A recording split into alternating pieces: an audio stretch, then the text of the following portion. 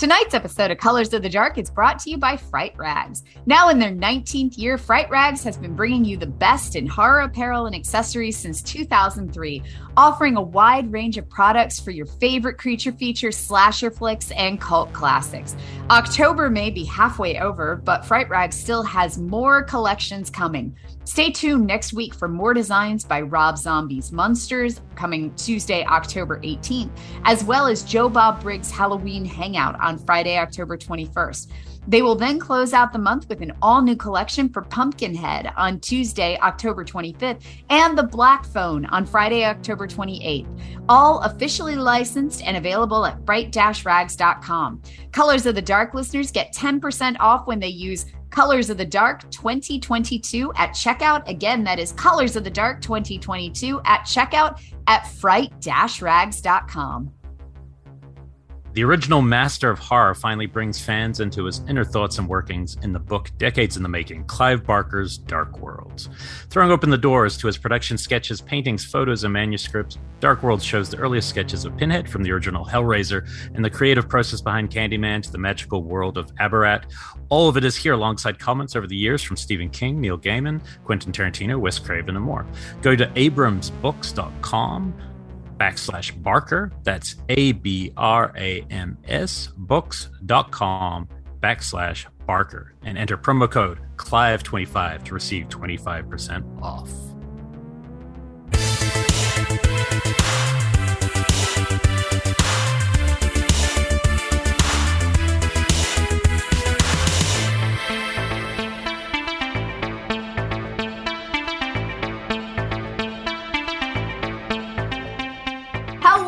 And welcome to Colors of the Dark. I am your co-host, Rebecca McKendry, and with me is Elric Kane. Fresh off a plane. How you doing? Fresh-ish off a plane. I've had like a few hours to...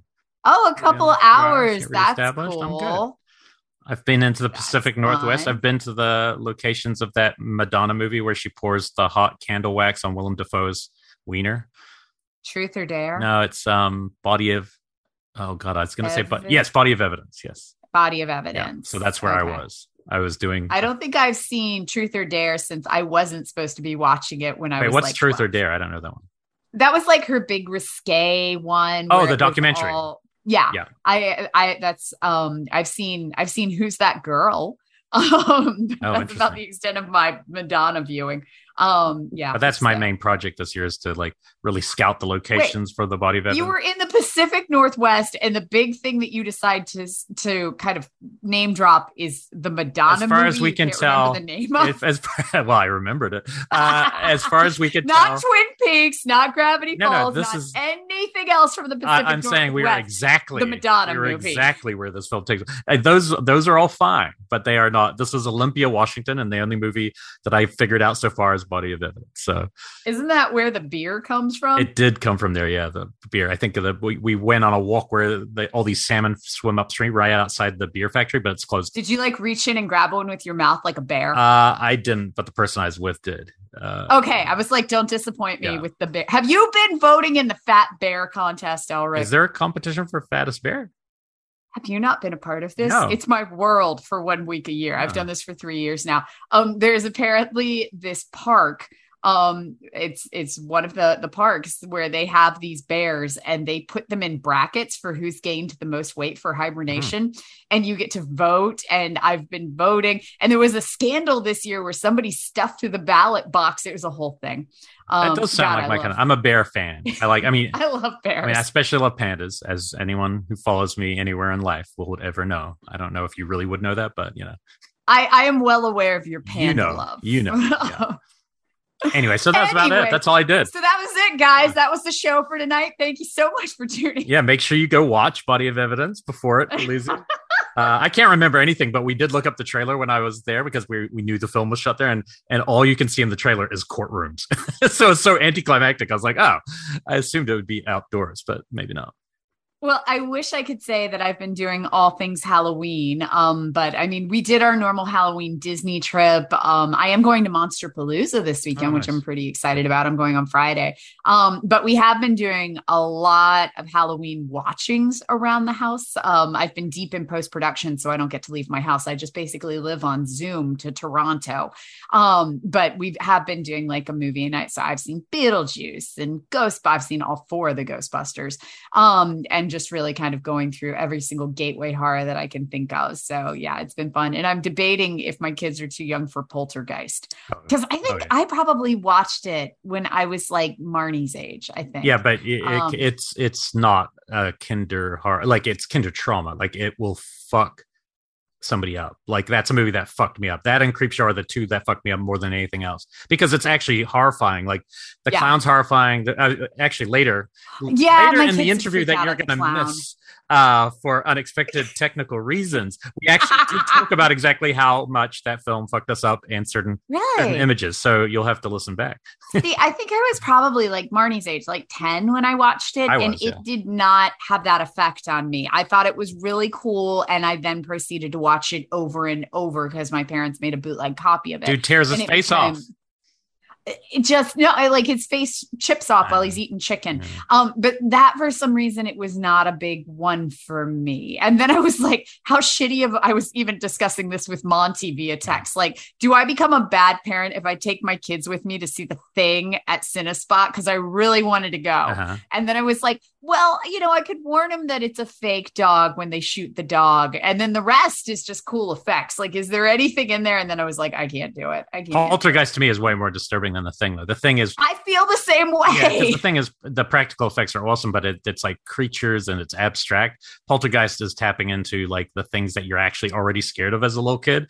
And it's a kid. And it basically tells you, yeah, you're right to be scared. You are going to disappear in the static and you won't see your family again. It is actually a really scary movie. You know what I have become just drastically aware of? When I first got pregnant with Marnie, I immediately went into the pediatrician that we had gotten. And this is like when she was like a baby, like we had just given birth. And I was like, okay, do I need to take down every poster in my house? Like, basically, do I need to just strip the walls? Because there is horror everywhere. And the pediatrician was like, no, don't even sweat it. Maybe take down the sexual stuff. But whatever is on the walls, your kids are going to grow up very used to and like legit bored by. And so my kids don't even blink at like the Ms. 45 poster I have up or any of the other weird horror stuff, or like there's a giant Jaws behind me, but they are both scared to death of clowns. And there is not a single goddamn clown in my house. Yeah. So I don't know where it came from. My advice would be similar to that, but the opposite, which would be whatever's on your walls, horror or not horror, somebody they're going to get scared of in some capacity. Because like me growing up, there was a picture of a woman with like a weird like fencing sword, and I found it terrifying and I couldn't articulate why. I was just saying in the image itself. So I think it really doesn't matter. They'll find something to be creepy. And the one picture that I did have to take down was actually painted by a relative, like a great aunt. And she had painted, she was actually a portrait painting. She has stuff hanging in the Smithsonian. And we got one of her paintings as part of the estate. And it's really cool. It's beautiful. Like, it looks like something that should be in the Smithsonian. But it is just a woman standing at the end of a hallway, and she's got her arms crossed around her, and she doesn't really have an expression. She's just kind of despondent. And I remember when Marnie was like 5, she started begging me to take it down because she said the woman had dead eyes. And I was like, okay, fair enough. I think she kind of does. I could see dead eyes. And so we took it down, and and that was the least one out of everything in my house that I would have expected her to be like, that screws me up. So yeah. That said, I think your Miss 45 poster should be in the Smithsonian. So right. I agree badass. With that. I totally agree with that. Well, number one, happy birthday. This is your happy birthday show. It was your birthday a few days ago, which is always our way of knowing October has begun. And we still have to go do our birthday celebration together. We're bowling, right? Or maybe movie. Yeah, whatever. You tell me. And then one thing we did do together right before last time I saw you, well, we did a couple things actually, but first and foremost, we saw Smile together. Heck yeah. So that was like a treat. So we went opening night and saw Smile together. And it was phenomenal. We saw it in a packed audience. There were gasps, there were, silence moments, there was laughter.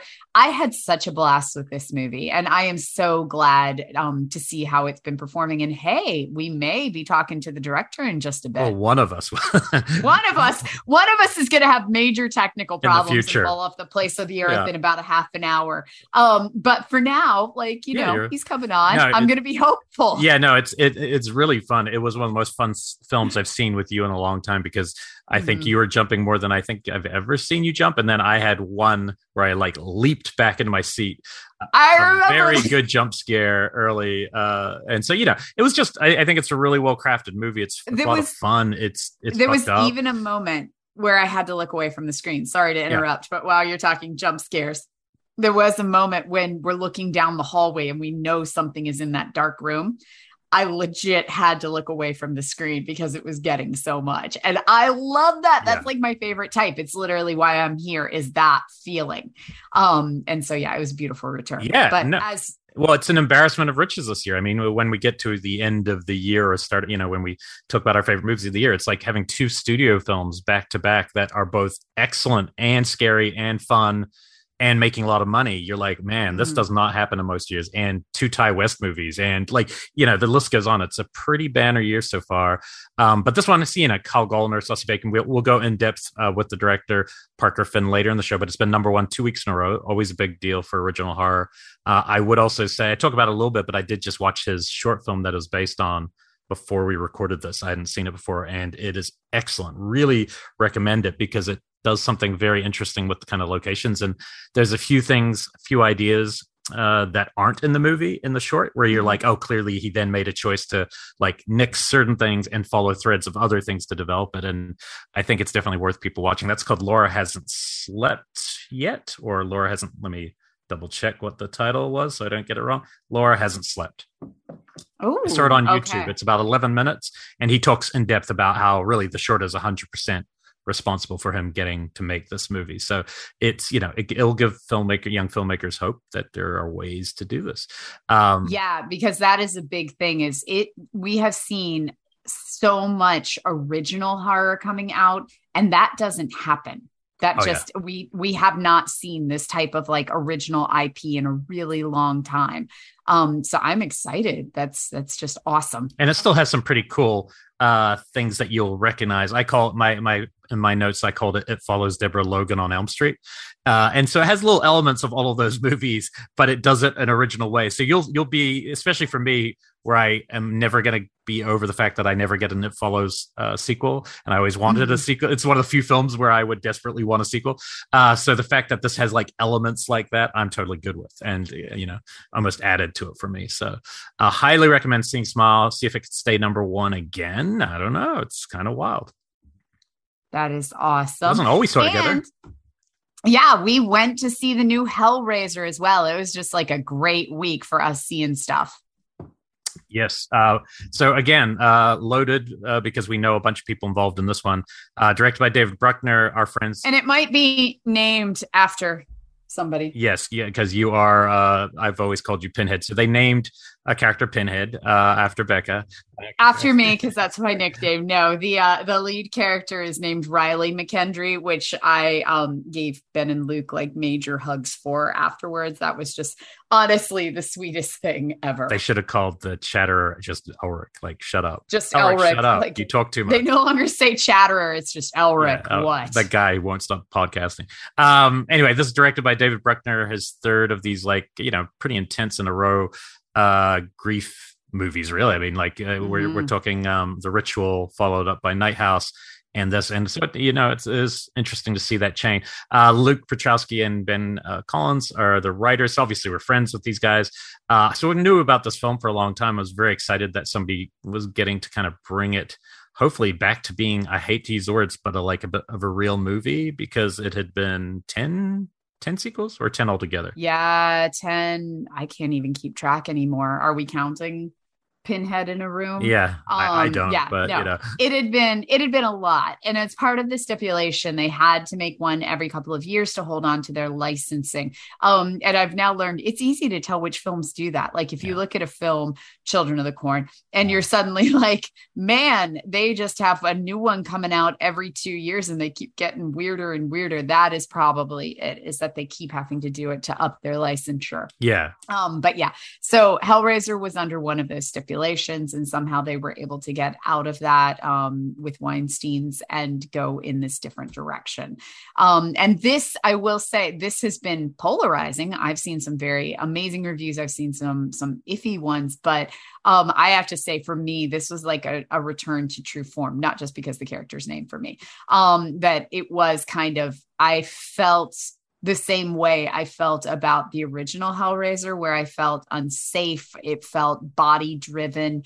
For me, it was missing a little bit of kind of the fetishistic element of it. Like there was, it was in there, but it was a lot subtler than I think Clive Barker probably would have intended, but that, considering he seemed to heavily endorse this, and they were aware of that, even the fetishistic side of things has evolved greatly since the 1980s. That fetishistic kinks now is not like leather dude in biker pants and things like that. Like that, even what we consider S&M has changed a bit. Yeah. The main criticism seems to be that there's no internet cafe in this one. And like, only one of them was at an internet cafe, Secret Jets, all right? Mine was that they didn't time travel, and it didn't have Adam Scott in his little ponytail. And that is a problem.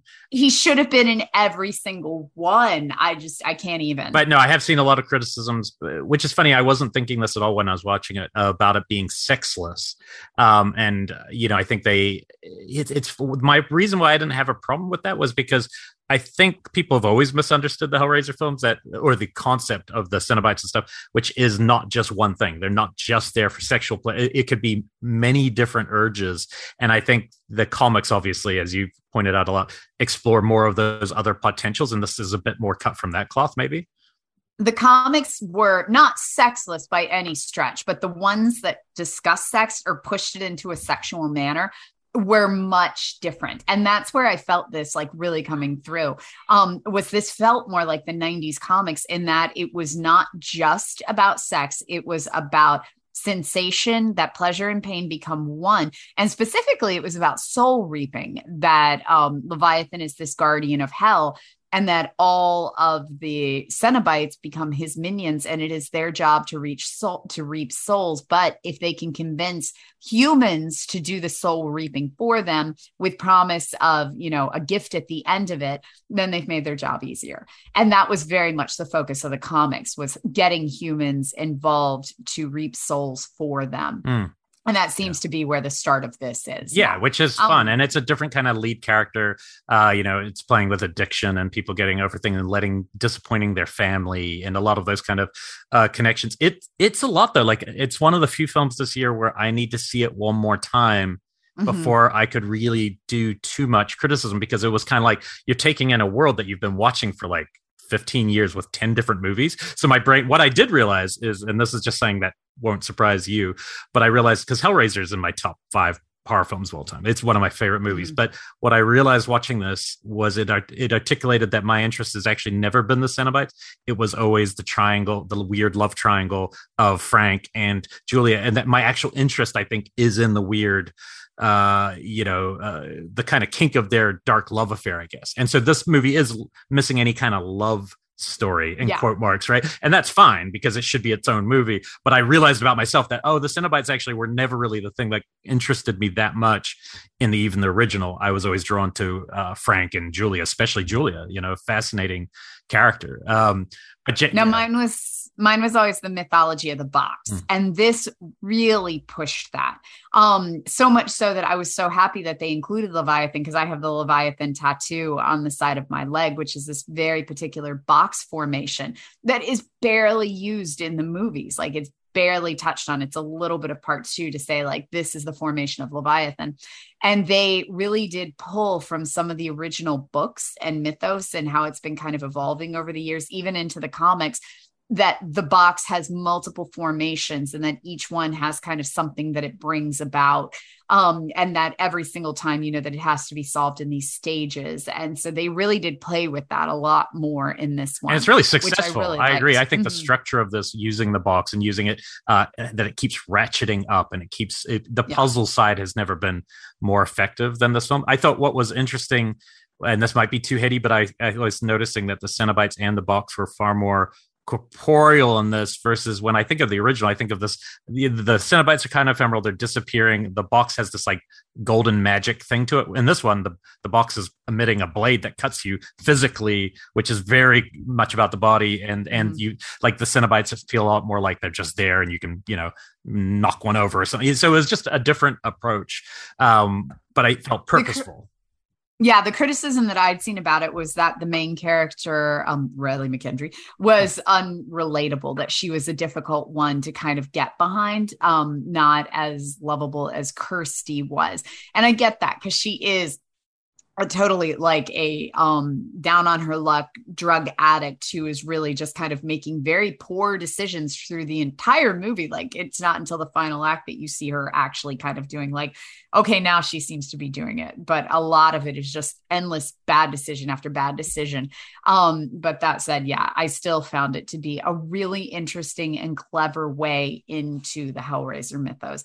And I hope they make another one because that's the thing that I love the most about Hellraiser is you can pick it up and you can drop it anywhere because of the nature of the mythology. Yeah, we won't ruin this, but luckily this is now much easier to see. We start opening night in a theater, which was a cool way to see it, but obviously now it's everywhere on Hulu.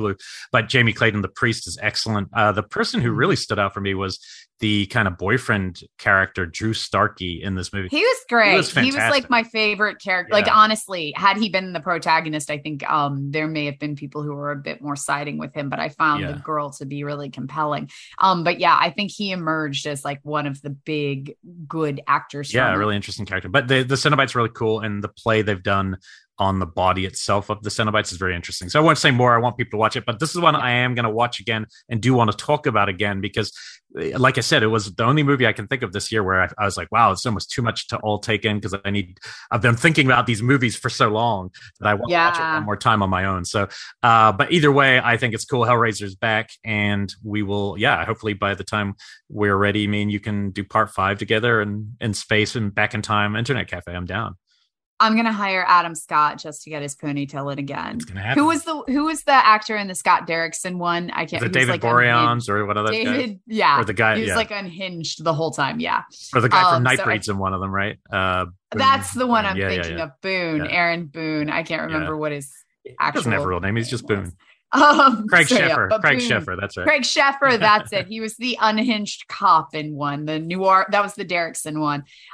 So yeah, I feel like we need to bring him back in there somewhere. But it is exciting that Prey and Hellraiser both on Hulu. I mean, it's pretty cool that Hulu's up in their game. Yeah. I mean, they had Fresh this year too, so they've got 3. But these two are like dead.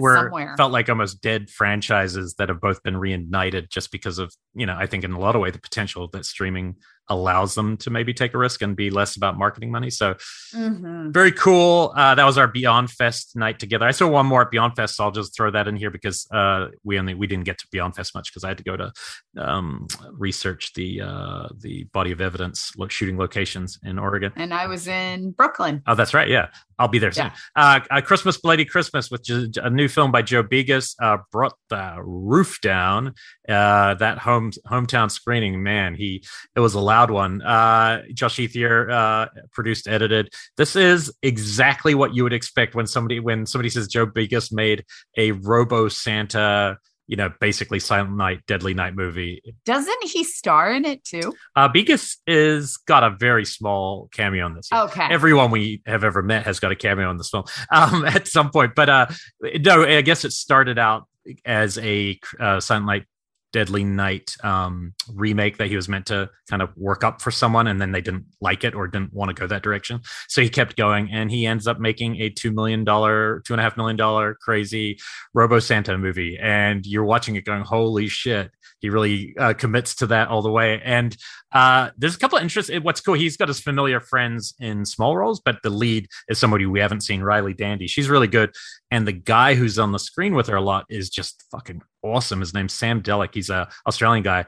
My favorite stuff. I think I'm going to be in the minority here on this one because this is a movie where in the last half a Robo Santa comes to life and literally kills everyone with like laser eyes, right?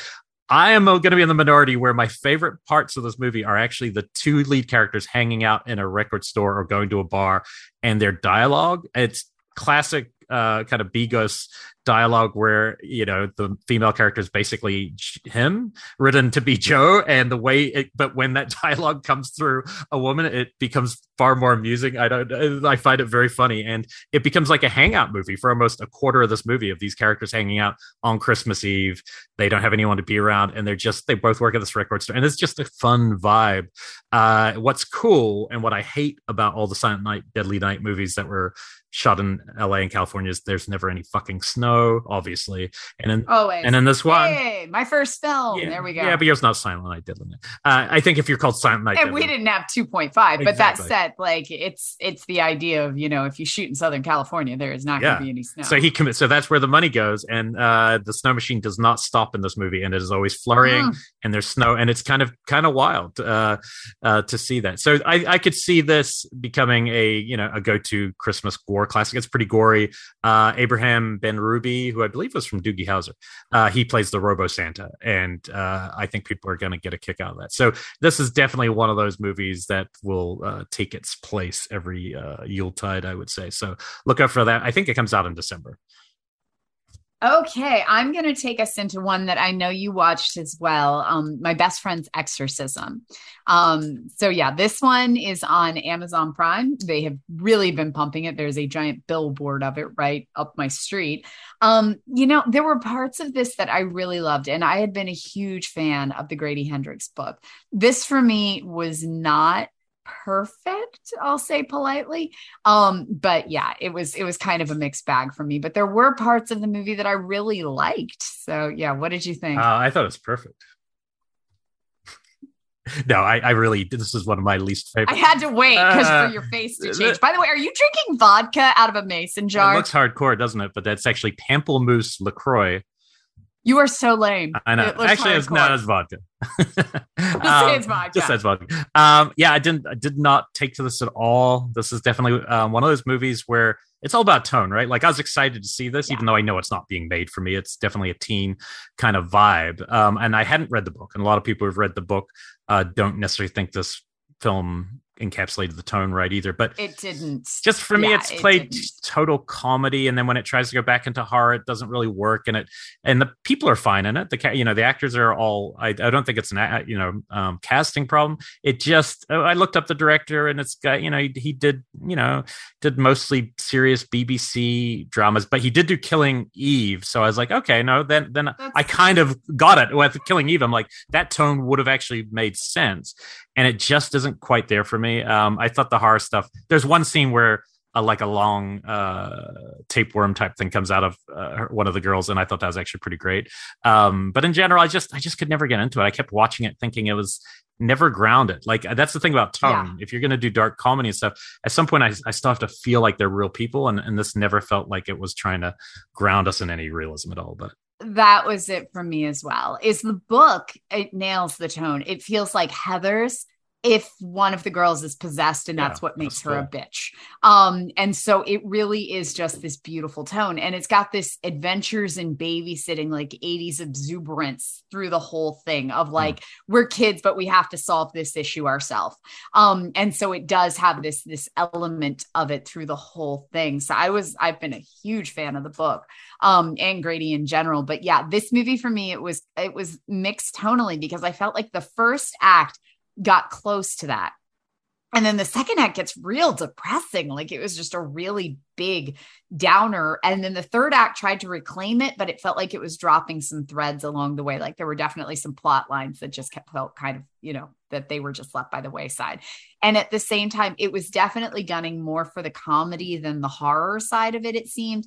And it almost felt kind of spoofy in how it was presenting the 80s, how it was presenting teen girls really did seem to be a bit of a caricature, which is weird because, the book obviously written by Grady, but it really does feel like teens. Like it really does. It's got a great vibe. The humor, it feels like Heathers, like it actually, or Mean Girls, like it's got that quality to it. This did not. This felt a bit more like caricatures for me. Nothing felt real. And I think a lot of that starts with, that's why you have to be so, in my opinion, you have to be even more careful with tone when you're setting something in the 80s or early 90s, because I think there's a tendency to lean into a cliche that wasn't actually how it felt when you were alive during those periods. And people, if you're going into the cliche of it, it's never going to feel as real as if you can like tap into, no, I remember what it was like when Enter Sandman first was played on a school bus and everyone was like hearing it for the first time and blowing our minds. You have to be able to tap into how that felt. But anyway, that's a great point. I was actually having that conversation a couple of days ago with one of my students because I taught a class on Zoom, and right behind me is my Grease 2 poster. And one of my students was talking about how Grease is her favorite movie. And she's, just fascinated by the 1950s. And immediately I was like, that's not the 1950s. That's the 1950s channeled through like the late 70s. Like if you hear that opening song, that is a very 70s song. The Grease is the word song. And same thing with Grease 2. It's kind of just channeled again through the whenever that came out. And so that's what this felt like. It was the 1980s channeled through a caricature. And it really did have like the stereotypical side of it. So, there were parts that I really enjoyed. There were some parts that I found fun, that I found captivating. There were a couple of jokes that really hit for me. But by the time it got into the second act, it was tonally a bit off for me. Yeah. So, but it's easy to see. It's on Amazon. People make up your own mind. I'm not going to review this one because I was not a fan, but I wanted to say something about it because it is something that I think is actually exciting happening this weekend. I finally saw Terrifier, which I'd never seen while I was on this trip, and I watched it because I had heard there was a part 2 out that was like 2.5 hours. I was like, what? In theaters, and my brain was like, and it's like doing really well. And so that's what I wanted to say. Like, even though I watched Terrifier and found it very watchable, actually, and Art the Clown, I'm watching this movie going, okay, this isn't for me, but man, I totally see the appeal because it's actually gory. It's very fucked up. Like the character isn't just threatening to be crazy and fucked up. It actually is pretty fucked up. And, this was obviously a low budget film. So just because it wasn't for me, no big deal. But it did make me, and then I watched the trailer for part 2 and I was like, okay, it's upping all those things. So I'm kind of curious to see it. But either way, I want to say it's just awesome for original horror that is out there. It's past like the $1 million mark in theaters. This is a part 2 of a film that probably a lot of people hadn't even seen or heard of in that outside of horror, and now probably people are going in blind with not even knowing there's a part 1 and just watching this crazy movie, which is pretty awesome. And so I definitely wanted to at least say, hey, thumbs up to original horror out there. And we know a lot of people, I guess, they're from Dread to there's just a lot of people involved. Now Bloody Disgusting, have kind of put the second one out, so it's cool to see that happen. Yeah, it is. And I mean, even just, I remember, it was probably one of the Texas Frightmares where I remember seeing that on a shirt. And I was aware of the movie, but I remember thinking, wow, that indie movie was popular enough to have like Fright Rag shirts for it, or these major shirts for it. And now seeing it years later kind of blow up. And like my students are excited about Terrifier. Like they have seen it. So it's just this beautiful growth of an indie film. Yeah. And we don't have like, I knew for clown stuff, I knew it wouldn't be for me, but on the same token, it's like cool. I have a couple original horror characters from Pearl to Art the Clown to like these are things we haven't got, many recent icons. So it's kind of cool that some of them are starting to grow. Anyway, so that's a quick little plug for that. That's still in theaters. Well, I'm going to do my quick little plug because it's not horror, but let me just say Trick or Treat Scooby-Doo, the brand new one. I watched it with my kids the day that it came out. This one made news because it finally has gay Velma. Like they don't hide any punches now. She's just straight up like lesbian in it. And they bring it to the attention of the audience too. And it's fantastic. Like I love it so much. This was such a fun movie. The characters were fun. At the end, Velma gets so flirty with somebody that her glasses melt off her face. Like it's just absolute trip. And still has Matthew Lillard playing Shaggy, as he should be doing until the end of time. I feel like Matthew Lillard just needs to be preserved as Shaggy forever. So if you're looking for something fun to watch with your kids this season, I am a connoisseur of Scooby-Doo movies. They literally have dozens of these, and I have seen every single one. Loch Ness, he's going to go to, Mexico in this one. Okay, no, this one, they're in the swamps. This one has Santa. A lot of good in it. mummy ones. Every single one of those Scooby-Doo movies. I've even seen, they've got like a digital one. There's one with puppets. I have seen every single one of these because of my kids. And this one is by far one of the best ones I've seen. Yeah, no, I have to check that out because I always do love those every year. Just a quickie. I've got one more movie and then one quick plug because I haven't seen it all yet, but I did start last night when I first got home. I started the first episode of Flanagan's new Christopher Pike adaptation, The Midnight Club. Oh my God, I love Christopher Pike. Yeah, see, I missed all that. I don't know why. I was too busy reading Dean Koontz or something. I don't know what's wrong with me. I missed Christopher, but I remember the covers, but that's about it. And Christopher Pike was sleazy. That was the fun thing. It was this beautiful time of the late 1980s, early 90s, where there were all of these horror books coming out geared towards kids. And so R.L. Stine had Fear Street. There was a bunch of them. Shirley, oh gosh, I can't remember her name. The woman who did Down a Dark Hallway and oh gosh, her name. And I love her and she's escaping me, but she was definitely having a resurgence around the time period as well with her horror stories. Christopher Pike was where you went for sleazy ones. His stuff was always way more kind of lifetimey. And my favorite one of his, he did Chain Letter. There was Chain Letter. I definitely knew. Yeah. There was one that was about a theater company that I absolutely loved that I always thought was really cool. There was just some really cool stuff in these Christopher Pike books that was way more sleazy than you would ever find in R.L. Stine. Well, yeah, it's too early to tell, but I enjoyed the first one. It is a group of terminally ill kids, teenagers, are all end up at this house. What's the word called?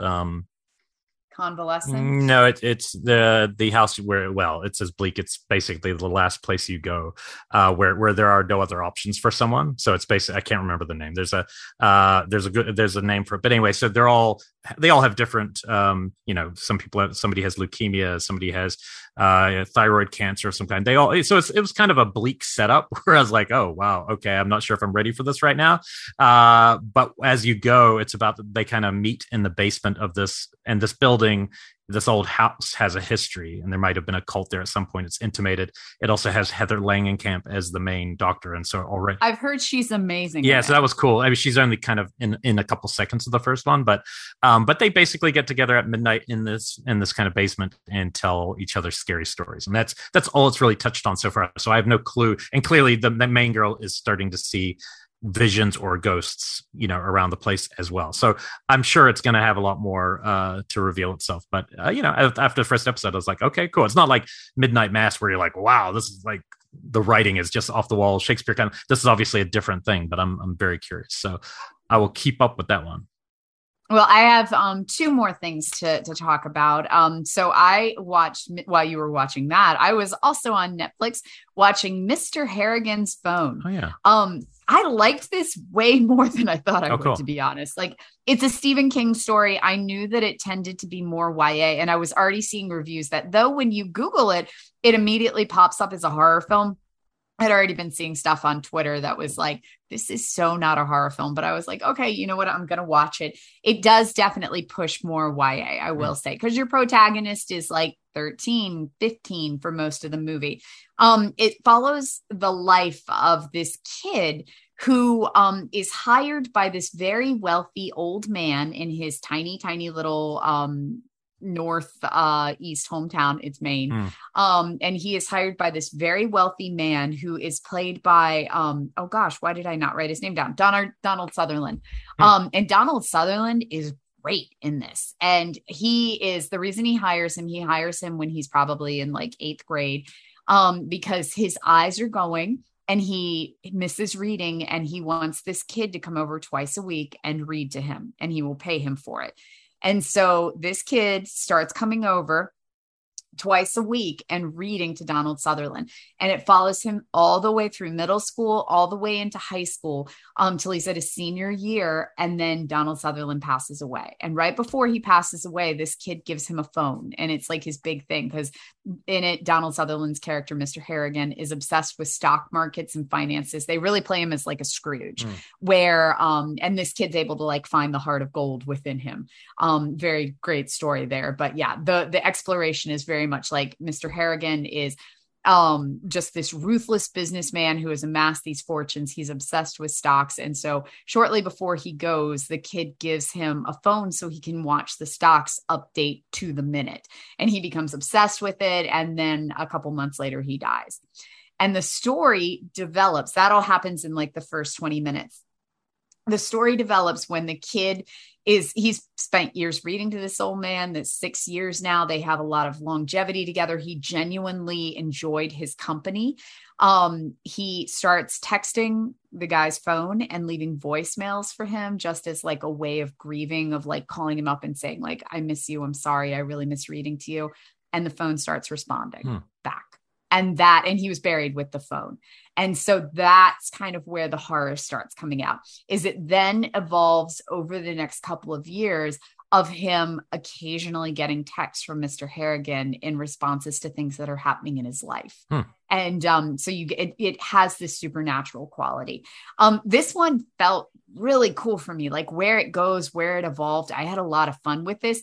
It did not feel like it had an ending for me. At the end of it, I was really like, kind of, that's it. We're just gonna do that now. Okay. That was a hell of like a 2-hour setup just to be like, that's it. We're done. But that said, I enjoyed it up to that. This has been a very mixed review film. And I get that because it is tonally a mixed bag. And it's definitely, I would struggle to call this horror, because it is like the supernatural side of the phones are so secondary to the relationship between, it's very much like, Finding Forrester. And then there's also like this weird, like supernatural cell phone component, but otherwise it's very much like young teen boy is going over to this older man's house, and slowly to learn from him, and slowly, their relationship evolves and it becomes bigger, and it's all about books and celebrating literature and what are you learning from the characters. And then, this supernatural cell phone. So I get the negative reviews, but I was in up till the end. Okay. Yeah. No, I didn't know Donald Sutherland was in it. He's really good in it too. I hadn't seen him in a while, and I was like, "Holy shit, he's good." I have one more thing. Go ahead. I got two more. Yeah. Oh, I forgot. I overlooked one, but one I wanted to recommend you because I think you'll like this one a lot, and it's really fun. It's called Significant Other, and it just hit Paramount Plus a couple days ago. I saw this pop up. I've got it on my watch list. It's by the co-directors who made a little film that I watched with a friend of ours, Monty, about a year ago, called Villains, that was actually really had some cool twists and just was a surprising little kind of home invasion film. But this one is Micah Monroe, queen of horror currently. She is backpacking with her boyfriend, played by Jake Lacey, and they are in the Pacific Northwest in the middle of nowhere. It's kind of a 2-person movie for the most part, and they are hiking in the woods, and in the opening shot of the movie, so it's not a spoiler, you see something like a comet coming down. So instantly your brain is like, oh, there must be some sort of alien life force or something out there. And it's really about, she's somebody who suffers from like panic attacks and has certain issues in the film, and the boyfriend's trying to get her over it, and he is taking her into the middle of nowhere with the hope of proposing to her, thinking that's going to be the greatest thing ever. That's all I'm going to say about the story. They go in there, something happens, she sees something in a cave, and the whole story and the whole type of movie you're watching completely shifts 180, and it's really fun. Like, it has such a fun twist T vibe. It would pair really well with Honeymoon in terms of like the kind of horror, but not the tone. The tone is actually almost becomes funny, even though you wouldn't think that from the first 20 minutes. There's humor to how dark it goes. So it's somewhere between sci-fi and horror. I think this is actually a really fun, kind of light. It's like, I wouldn't say it's like at the ending, it's, it kind of, I don't know if it can handle all the big sci-fi kind of ideas at the beginning and end of the film, but the actual couple stuff is really cool, and the performances of both of them are really great because they get to have some fun in there. But I think you would enjoy this film. I recommended it to our friend Dick the other day, and he loved it. So I do think certain people, I think, will take to this one more than others. Excellent. Yeah, I just saw this pop up a couple days ago, so it is on my watch list. Yeah, I hadn't heard of it, but then I just saw anything Micah Monroe is in. Usually I'll be like, oh, I'd watch that. And then it was really good. What's your last one? And I have one more. Go ahead, because my last one's a graphic novel. Okay, so real quick. I wanted to give a nice big old plug to a horror film festival that I've never been able to make it to because I'm always in New York about a week after it ends, and that's the Brooklyn Horror Film Festival. But I'm going to be there next week for one day of it. So I'm very excited. Next Wednesday, if you're at the Brooklyn Horror Film Festival, I will be there all day. I'm seeing 3 movies. But I was able to see one of the movies I was going to be missing. I was able to get a screener to make one that I was very curious about, that I heard good things about, called Huesera. I'm not sure how exactly it's spelled. Directed by Michelle Garza Cervera from Peru and Mexico. I think the film is set in both. And this is like a really interesting, very realistic postpartum depression horror film with a lot. I think it won Tribeca. It won a bunch of things at Tribeca earlier in the year, and it's got a lot. I would say the allegories and the themes it completely nails. Mm-hmm. Some of the horror maybe less so because it's in the end because it's spending more time in the themes, but in the middle it's definitely a full-on horror film. It was really interesting. It's grounded. It's a young a woman who really wants to have a child, and she struggles, and she goes and worships at this giant kind of temple at some point that brings people luck. And when she returns, she's her and her partner, they're pregnant, and what you start to learn is that even though she thinks this is what she wants, she starts to realize there was a life and loves she had prior to this relationship that maybe because society was less accepting, she turned away from in her family and has these regrets. And that kind of leads to almost like giving a demon, if it's a demon, a gap to enter her life in the form of maybe the postpartum depression. And it's about a person has to maybe reclaim who they actually were, not who they think they should be. And so the themes, I think, and the allegories are very strong. That's why I think this one is more of a crossover to probably also non-horror fans would watch this and be like, oh, this is a really interesting movie. But I also think it's going to do well. I think this one premieres on Friday when this episode is on. So if you're hearing this in the morning, you might still be able to get tickets. But I'm excited because I was born in Brooklyn and I never have gone to a horror film festival in Brooklyn. So hopefully next time I see you, I'll be able to tell you how it was. Yeah, I've had films play the Brooklyn Horror Film Festival before, and I've never been able to go. I've always been so bummed to miss it. I think I've had 2 short films play it now, and both times I couldn't go. I think one was COVID, and it was online. I remember that we were online, which was still fun. I did do their online festival. A shout out to Matt Barone, who was one of the main programmers there. It's at the fest, yeah. So the last thing I'll talk about tonight, I actually read a couple of books while I was on the plane to and from Brooklyn. I was there for the AMC Summit last week. And so I that is my perk of being on planes, is it is the one time I'm like, I got 6 hours, no kids yelling at me. I don't have to talk to anybody. I'm putting in headphones. I usually don't even play music. I just put them in to block out the noise. And then I just read the whole time. And so on the way there, I binged a bunch of graphic novels that I had sitting on my shelf for a long time. And the one that I definitely want to talk to people were actually, it was recommended by a lot of our listeners. And this one, it kept getting recommended to me over and over. And this is The Silver Coins. It's an Image graphic novel.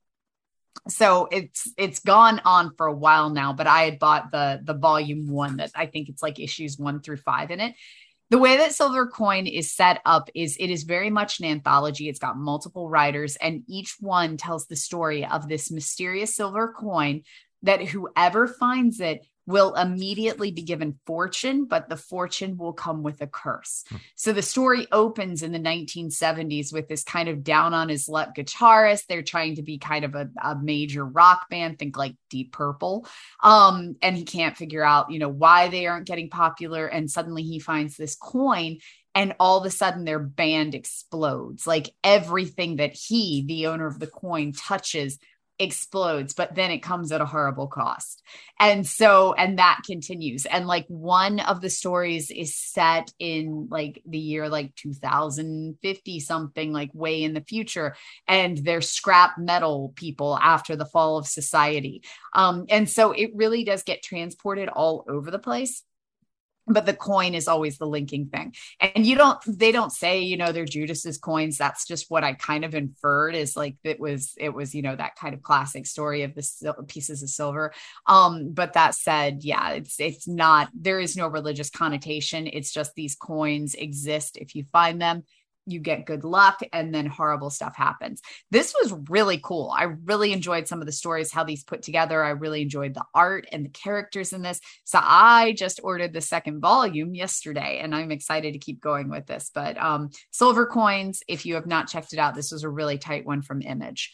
I also read, I will mention, hold on, where is my notes on that? I don't even know. I read, House Across the Lake by Riley Sager, which was actually recommended to me by Mark Ward, had recommended it to me back in the summer. And it had been sitting on my shelf for a long time as well. This one I thought was an absolute blast. This was a quick read. It wasn't one that you need to think a lot about. It was kind of the perfect plain read because I finished the entire book. Like I read it 6 hours on the way there, and then I did like another 3 on the way back, and I finished the whole thing. So it was just an absolute treat. You think it's a woman in a window story, very much like I talked about earlier this year when The Woman in the Window came out on Netflix, that there's this mad grouping of thriller novels where it's always about the housewife across the way or the woman by herself who lives by herself and she sees what she thinks is a murder, and then no one believes her because she drinks too much wine or, you know, she wasn't wearing her glasses or whatever. It starts out like that, where it is a woman by herself on a lake house, and you find out that she's going through detox, that she has an alcohol problem, and she's been sent there by her family to try to get a grip on it. And across the way, she becomes convinced that she sees this couple across the way. She sees the husband murder the wife. And what makes this fun is it keeps twisting on itself, and it eventually goes in a completely different direction that I was not expecting. And it pushes super far away from The Woman in the Window. But House Across the Lake, this was a really fun twist on kind of The Woman in the Window. And it was just a fun, quick read. Had some cool moments in it. All right, cool. Yeah. All right. Well, I think that gets us up to date on everything. I will say we heard quite a bit of feedback from people. It seems like people enjoyed our 90s Oscar horrors. So expect another decade at some point soon, as we'll eventually get to those insane 80s. But I'm glad people like that because that was actually quite fun to do. Yeah, that was. But unfortunately, this will be the end of Becca for. I feel like my computer's about to have some major technical issues where it keeps shutting down on Zencastr and then logging me in and out continuously during the next hour. We'll see how that plays out. I'm just going to get a tea and sit back. Yeah, just enjoy this. But you, the listener, will be thrilled to know, yes, we have the director of Smile, Parker Finn, and a really fun convo about the making of that film and his kind of horror influences and all that good stuff. So come back for Parker Finn.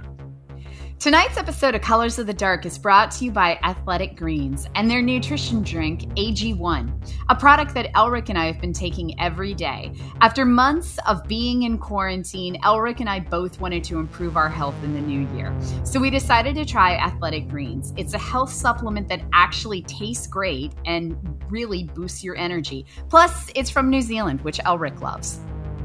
So what is AG1? With one delicious scoop of Athletic Greens, you're absorbing 75 high-quality vitamins, minerals, whole foods, source superfoods, probiotics, and adaptogens to help you start your day right. This special blend of ingredients supports your health, your nervous system, your immune system, your energy, all those things. I started taking mine daily right before my breakfast and before I started in with the coffee. So it became this thing that I was looking forward to as soon as I got up in the morning. It lets me know that I'm getting the nutrients I need. And after trying to choke down an assortment of homemade kale and quinoa smoothies I was making, I gotta say, the taste of this is great. It's got this wonderful lemon flavor. And it's lifestyle friendly, whether you are keto, vegan, dairy-free, paleo, or gluten-free. As you guys know, I have crazy food allergies, and it is free from all of the 8 major allergens, which I was really impressed with. AG1, it's a small micro habit with big benefits, and it costs less than $3 a day, so way cheaper than the cold brew habit.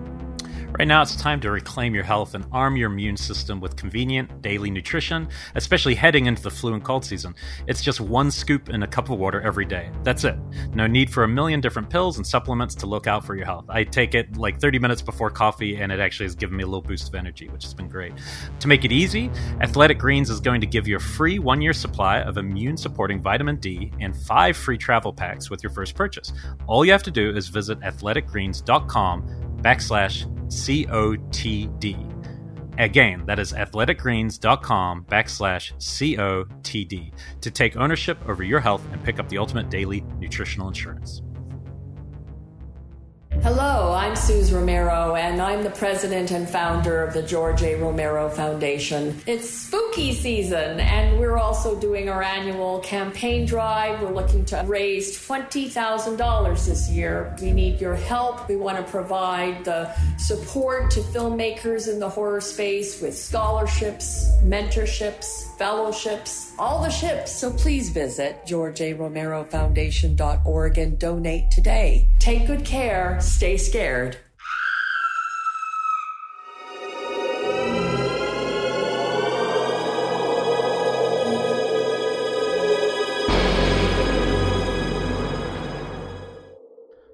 All right, we are very excited to be joined this week by somebody who has the #1 movie in America, I think twice, or I don't know if it's 2 consecutive weeks or if there's a break in there. We'll find out.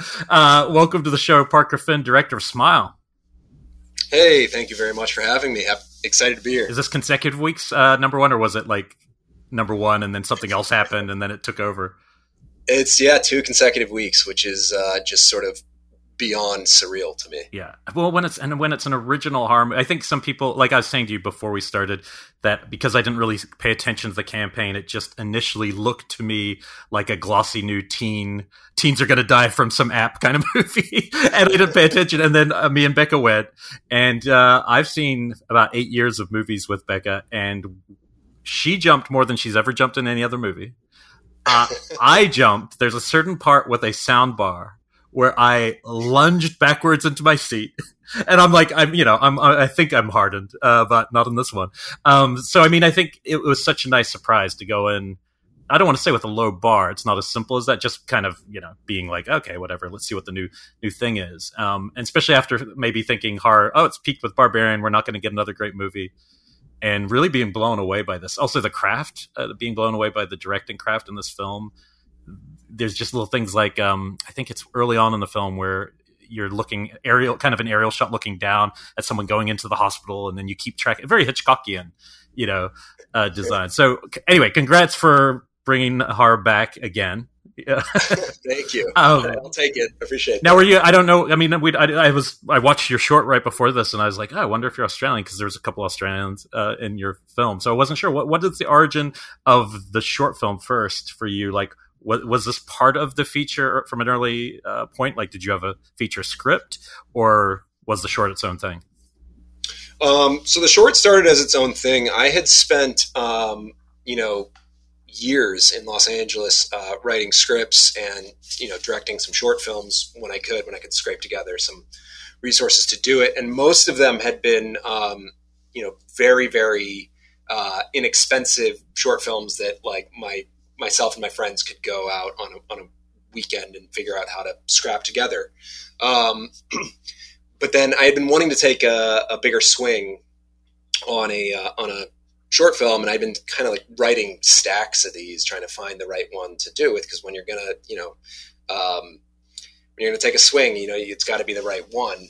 And this idea for what eventually became this short called "Laura Hasn't Slept" came around, and it was an opportunity to sort of just, put a lot of different elements of craft into about 10 minutes. And also it was something that I could, anchor with a central performance, which, I watched so many short horror films, and I felt like that was something that you didn't see very often. Usually they tended to be so technical in their approach and sort of,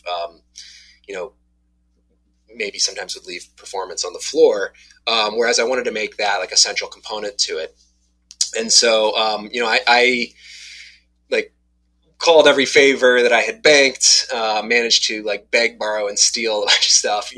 A lot of things, came together for that. And I sort of internally raised, about half of what was still a very modest budget, from like friends and family and collaborators, and then opened like a couple of new credit cards with no interest for 18 months, and just sort of like, covered my eyes as I was, loading them up with the rest of the expenses. You're taking your swing though. That's the thing, because you can. This is the one to swing on.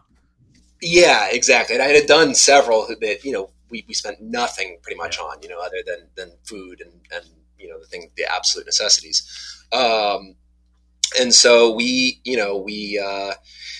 talked our way into a soundstage, and, we basically had, 5 days to build that set, and 2 days to shoot, and then 1 day to strike it out and wrap out of there completely, which was just, a total whirlwind. But when I was, it was always designed to be self-contained. I think the best short films feel like they should exist for their own right. I think when something feels like a commercial for something bigger, it doesn't always pass the sniff test. It's kind of like, well, why am I watching this in the first place? I wanted it to be something that any casual viewer would get a kick out of. And single scene seems to be like single location scenes tend to, you can go deeper, right? Like I feel the same with indie, like very low budget indie features. If you have too many locations, you're probably straining yourself to get, what you need. Yeah. And that was part of the fun of it too, was like, can I do something that starts with two people in a room, and very small and intimate, and then make it feel like an event while it's happening. Right. Yeah, because you have a major shift. I don't want to give it away because it's actually, I do recommend people check it out because it's different enough from Smile to be its own thing, but it reminds me a little bit of the Nightmare in Smile, one of the Nightmare scenes in Smile. But the shift, the way the location alters, like a dream sequence, is, makes it feel pretty big. Yeah, well, thank you very much. I appreciate that. We worked very hard, and that that short film was put together with Scotch tape. So like, it's but it doesn't show. That's the thing. It's I was always struck by Lawrence of Arabia. I remember seeing a photo of the whole crew hanging out and drinking tea, and just it did my head in because every frame, what they put in the frame, does not look. You don't believe humans constructed that movie. Yeah, no, totally, and. When we were in post on that short, which again, I mean, there was no money for post or anything like that. So it's just me and some like very close, collaborators and friends, working in like evenings and stuff like that to finish it.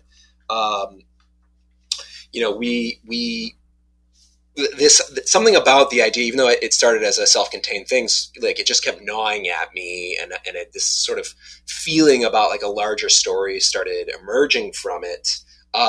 But I was so focused on the short, and we managed to get it into South by Southwest, and it was meant to premiere at the 2020 South by Southwest, which was R.I.P. March 2020. R.I.P. Yeah, and I think I've said this a few times now, but like I think the 2020 South by Southwest and the NBA were like the two big first dominoes to fall to COVID in the United States, and then like hearing that like. Tom Hanks had COVID. I remember, yeah. We're like, oh, wow, this is real. And we found out, that it was like the week of that they finally pulled the trigger and canceled it. But because it was so close to the festival happening, and everything was lined up, they went ahead and did the judging anyways. Oh. And we were so lucky to have won the special jury recognition. And so that got announced on Deadline and all the trades. And we had this link, this Vimeo link for the short film that had gotten like slipped out, and it was under a password. And I remember like it was like a few days into like that, the early days of the pandemic, and suddenly I like looked at the Vimeo page and like it had jumped like hundreds of views, and I was like, whoa, like what is happening? And so I went in and edited the page and like put my email on that page, and then like I woke up the next morning and like my inbox had absolutely exploded, which was really just a wild way to start the pandemic.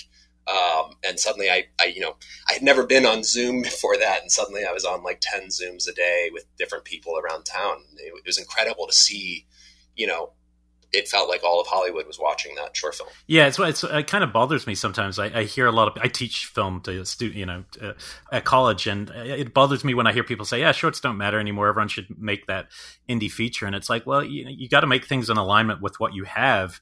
And I think with a short, the idea of a short as a calling card, it's bonkers what can happen. One of the craziest stories doing this show was when I met Fede Alvarez, and he talked about uploading it at night, going to sleep, coming to Hollywood 2 weeks later and having like a 2-picture deal. You're like, shit happens if the person making the work is doing it for the right, reasons, like, infusing it with that passion.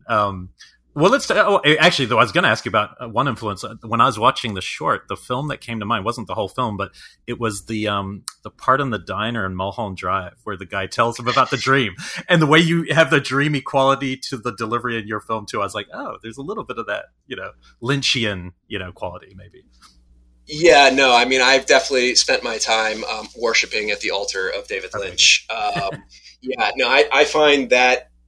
I mean, Mulholland Drive in general plays out like such a just surreal, awful dream in the best way, and that sequence in particular definitely has imprinted upon my brain. I love that you made that connection. I think that like consciously or not, I'm sure that's sort of seeped into what I was trying to do with Laura Hasn't Slept. Well, and I think one of the reasons why people always are trying to emulate Lynch, and the reason why it's he doesn't see a difference, I think, between dream life and waking life. Whereas in most Hollywood movies, it's like I'm asleep and here's a dream and now I'm awake, right? Yours is definitely blurring in the feature too, which is, I think, how you have to do it, or how somebody, if they ever do Nightmare on Elm Street again, it's what you have to remember. We're made up of both, I guess, right? Yeah, consciously. yeah, sure. So let's talk a little bit about how I'm always fascinated by, especially now that I know you didn't have the feature and this was like a short to shop a feature. So what were the challenges, and when did it become clear what threads to follow for the feature length version? Yeah, I mean, like I said, there was something about the concepts I had explored in the short that just kept sort of like gnawing at my brain while I was working on it in post. And when it became clear that there was, an opportunity to pitch something, I had already been sort of obsessively thinking about this idea. So, I went away for a couple of weeks and I put my fingers to the keyboard, and I just sort of followed that thread that was something that was already sort of like burning inside. And for me, I mean, what really what I had grabbed onto was the character story that eventually became Dr. Rose Cotter, played by Sosie Bacon in Smile.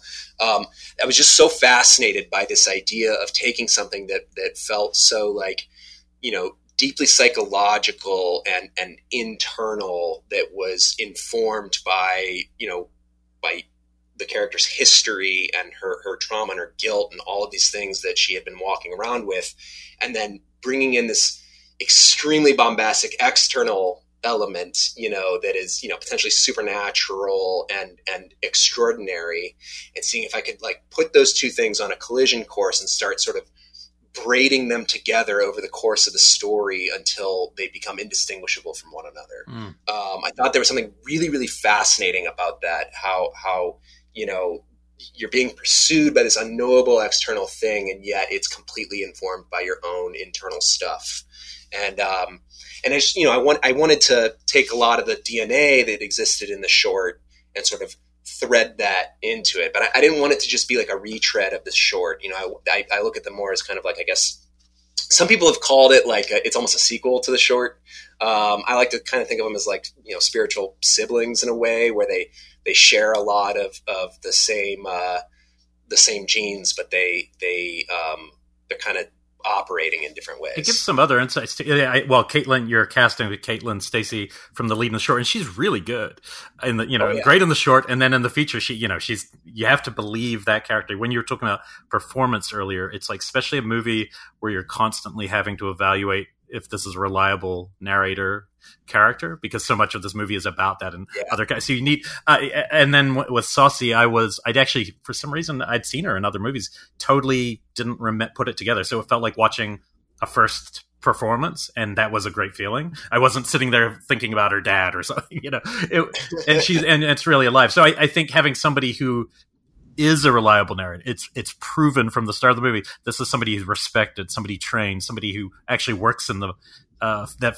psychiatric field, and now we don't know what to believe. It's a pretty great tightrope between the two. But I thought the short had some insights, like in the short, they talk a little bit about in her dream, the man just wants to show his face and keeps wearing these other faces. And it's like, you never come out and say that in the feature, but when you hear it from the short, it starts to infuse what the big bad is. And that's kind of exciting, actually.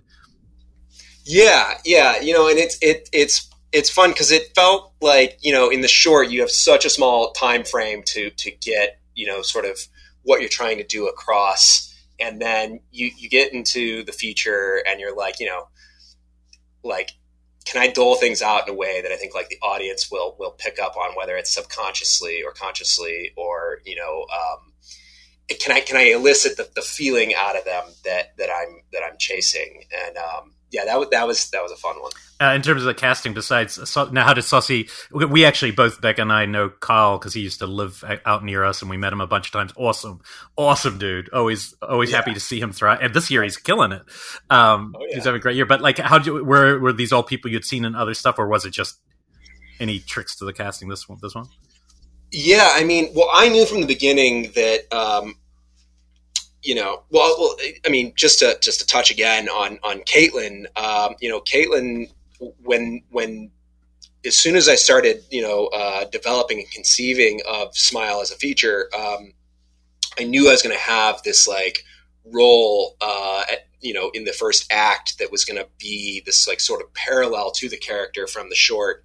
And it was going to be this, big bombastic bravura scene that has this massive ripple effect on the whole film. And I wrote it with Caitlin in mind. There was nobody else I thought of for that role. I knew what she could do, what she could bring to it. We'd had this really great experience working together previously. And I was so excited at the opportunity to get to work with her again, and somebody that I already knew that I could trust with the material, who was going to really elevate it in such a great way.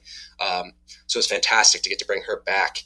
And then sort of beyond that, it was so clear to me that, Rose is in almost every scene of the film, and that the film was truly going to hinge on that performance because, it is this sort of like, really just kind of out there, supernatural, big thrill ride, but it is so specifically a character journey, that we needed to get that right. And I had been meeting with different actors for the role. And,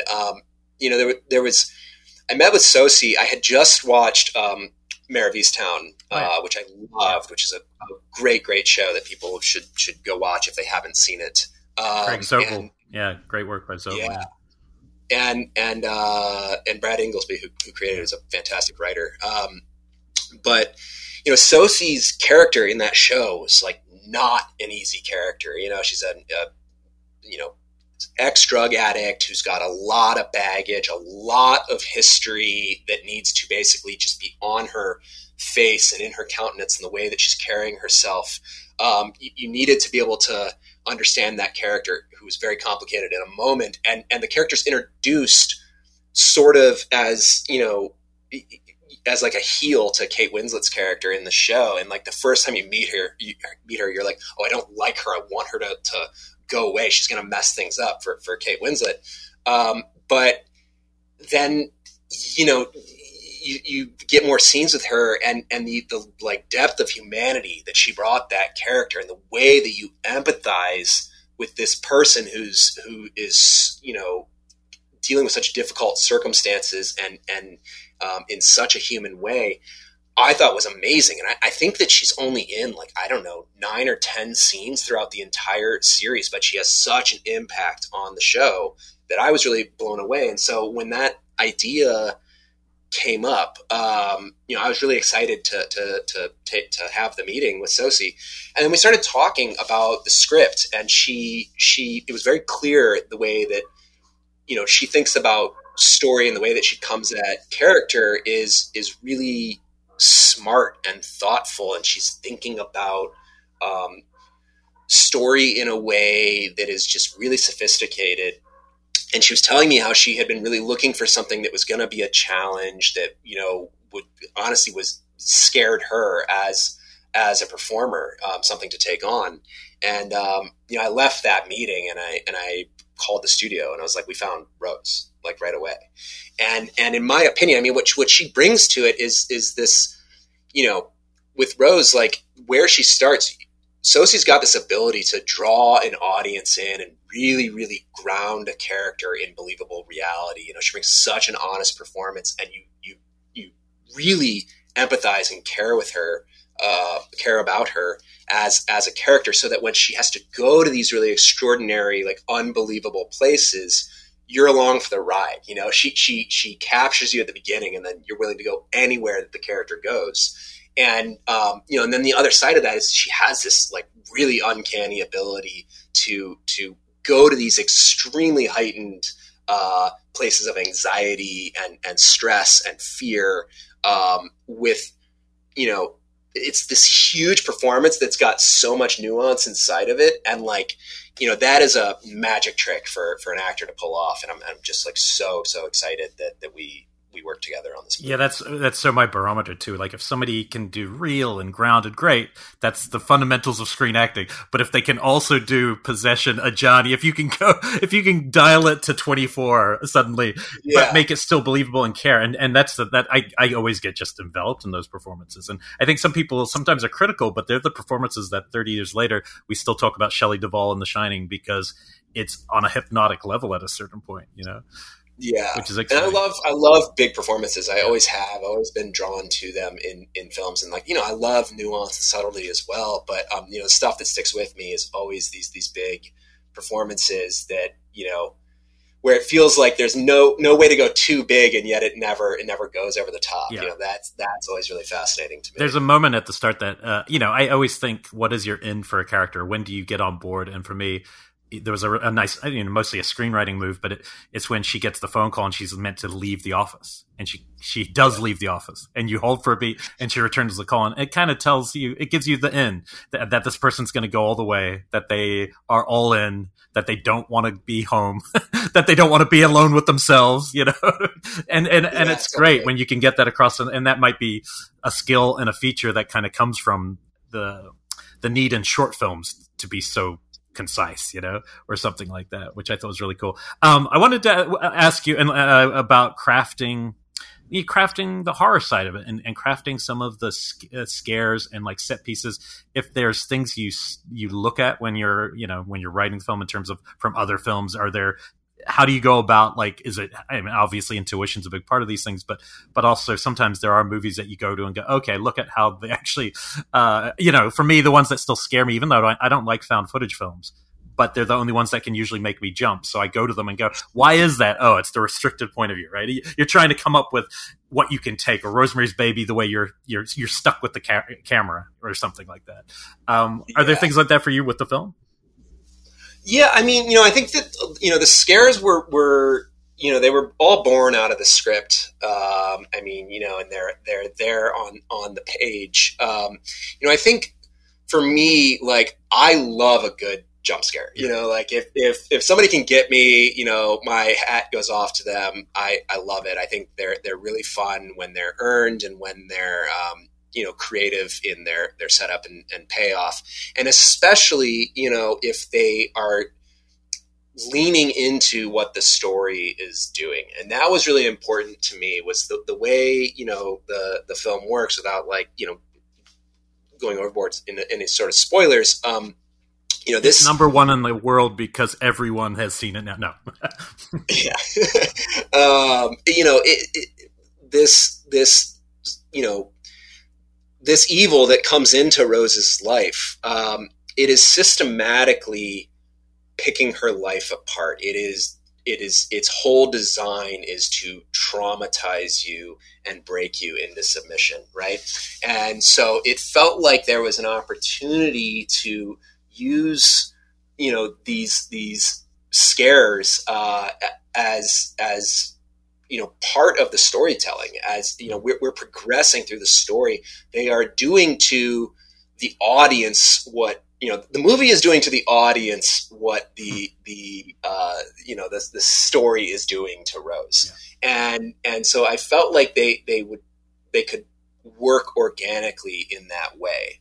And And then as far as, crafting them, for me, I always I always start by looking inward at like what would creep me out, what would scare me. But I think that horror audiences now, audiences in general, but especially horror audiences, have gotten so savvy.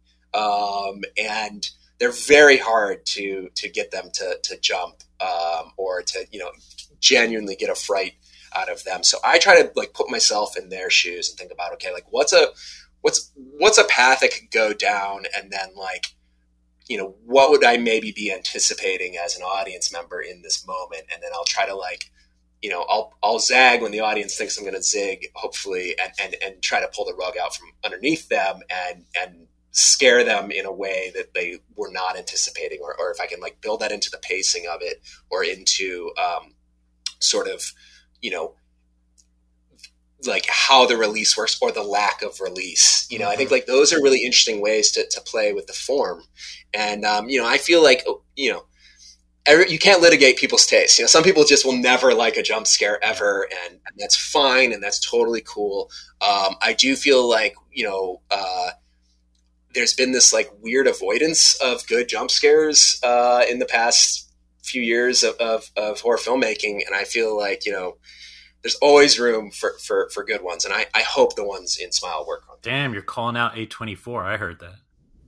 I love A24. I know, but it's true. I think sometimes there is an aversion, but if it keeps propelling things, it's because like they always say, horror and comedy are so similar structurally, and it's not like you just avoid a cheap joke. You need the cheap joke sometimes to set up. I think if it's a cat scare, it's different. If the cat jumps out, Totally. And here's the thing is that like, I also knew like when I'm always, I wrote and directed Smile, and when I'm doing those two things, I'm always trying to make the two forms sort of like work together and meet in the middle and see, what I can do with them.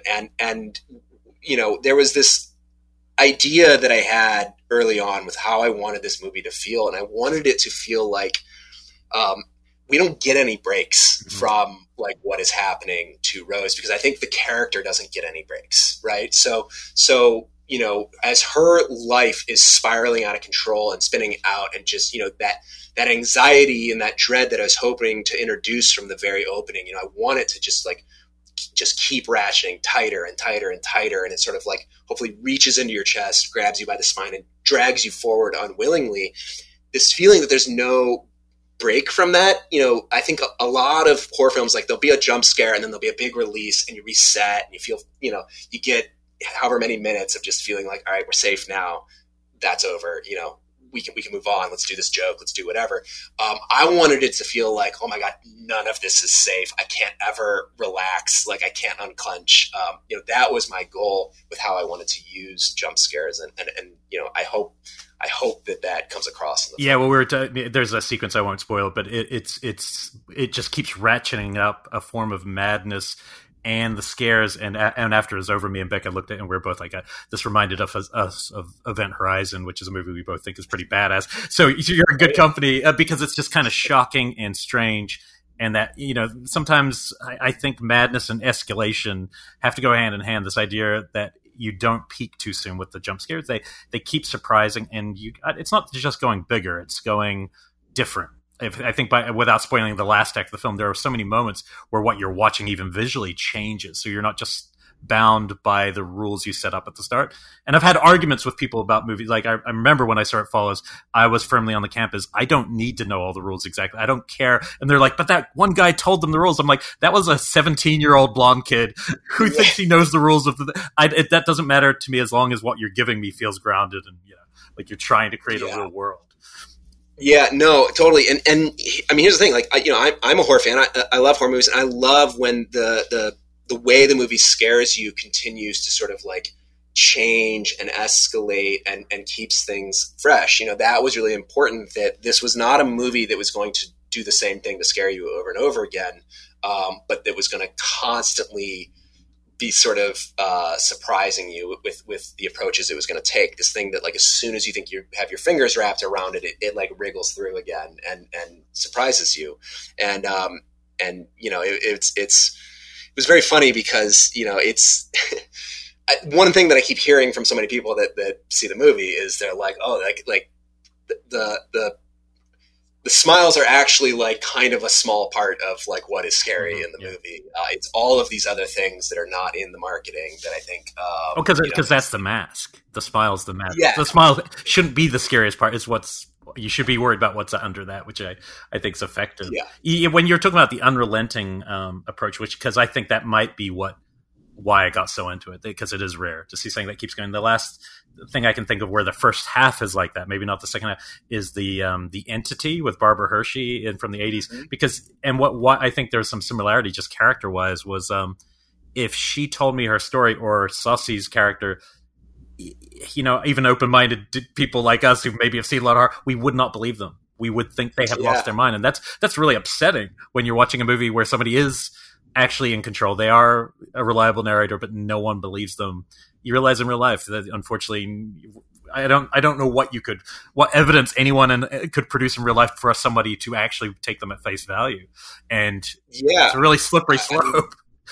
I agree, and it's important to me that as we're watching the film, that the movie places you with Rose so strongly that she's in almost every single scene, and everything is either on her or involves her perspective, and so we get to experience everything she's experiencing, so we know where she's coming from. But when she's having these conversations with the people around her, we also understand why she is sort of very both frustrating and frightening to them in what she's talking about and how she's presenting. It's very much designed to work that way, which I think is sort of related to the themes and motifs of the film, while hopefully still placing us in the empathy of Rose's character. Yeah, she's in a toxic relationship with somebody that she doesn't want to be in. It's so controlling and undoing her life and undoing her support system, but it's not. Yeah. It's not a willing relation. No, I mean it's super interesting, and I think to maintain that for the whole film is pretty fascinating. One of the cool things I think about the film, and I think this and Barbarian both have that potential, I think, in years to come, is once this hits home video, there's going to be a bunch of 10-year-olds, and they're going to accidentally watch this, and it's going to fuck their shit up so hard that their entire life they would have been probably famous psychologists. Now they're going to be horror film directors, which is the way it happened to probably all of us.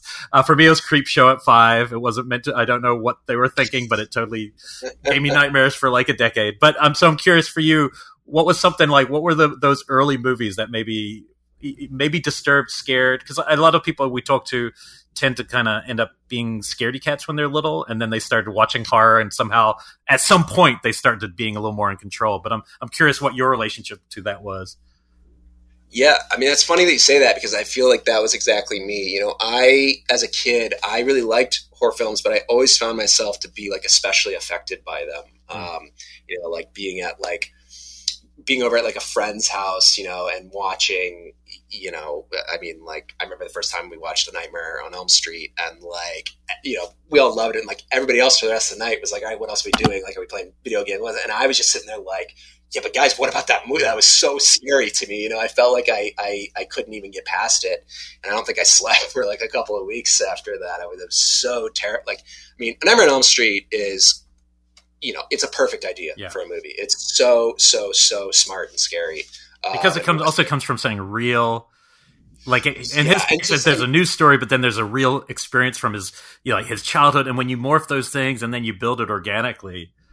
Yeah. Well, just things that, I am so terrified by things that have an inescapable, inevitable sense to them, I think are just deeply, deeply frightening. Yeah. And that you can't not sleep. It's the same reason why Invasion of the Body Snatchers scared me so badly the first time I saw it. It's literally the same thing. What are you going to do? Oh, the 70s one, the Donald Sutherland. Yeah, which in my opinion, when I refer to that, I know I've seen them all. Yeah. They all have merits, but that one's the best for sure. Yeah. Well, the ending of that is about as scary as things get. Just the person you want to believe in. But there's a little bit of smile in that. I can see that actually. A little bit of the, seeing somebody you think you could trust, and there they are. I did watch the Ferrera one again recently, and it has one scene in it that is up there with the like. It's just one. It's the mom transforming. It is fucking scary. Just the way. Yeah, for sure. You know, that was the most recent one that I saw for the first time, and I was shocked at how like effective some of the moments in it were. I mean, I shouldn't have been shocked, but I think he ups the sexuality, I guess, of it, and that makes it quite disturbing the way he puts it. But what were some of the others that maybe put you that you started building around?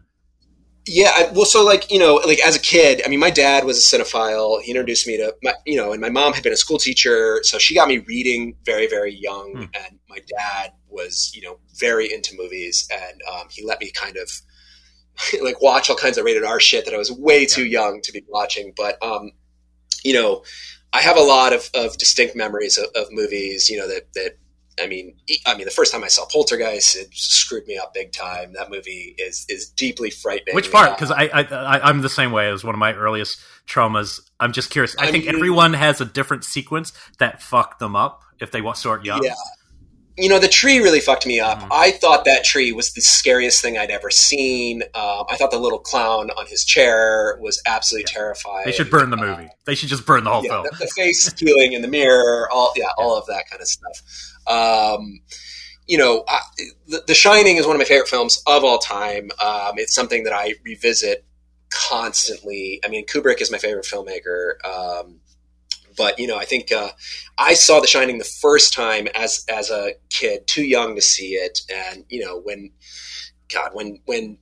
Jack goes into that bathroom and hugs that woman, it was just like that reveal, is so deeply frightening. At least it was to me as a kid. But it wasn't just that. There's something about the atmosphere, I think, of all Kubrick films, but especially The Shining, that my young brain was not prepared for, and the performances. And I mean, that thing just, it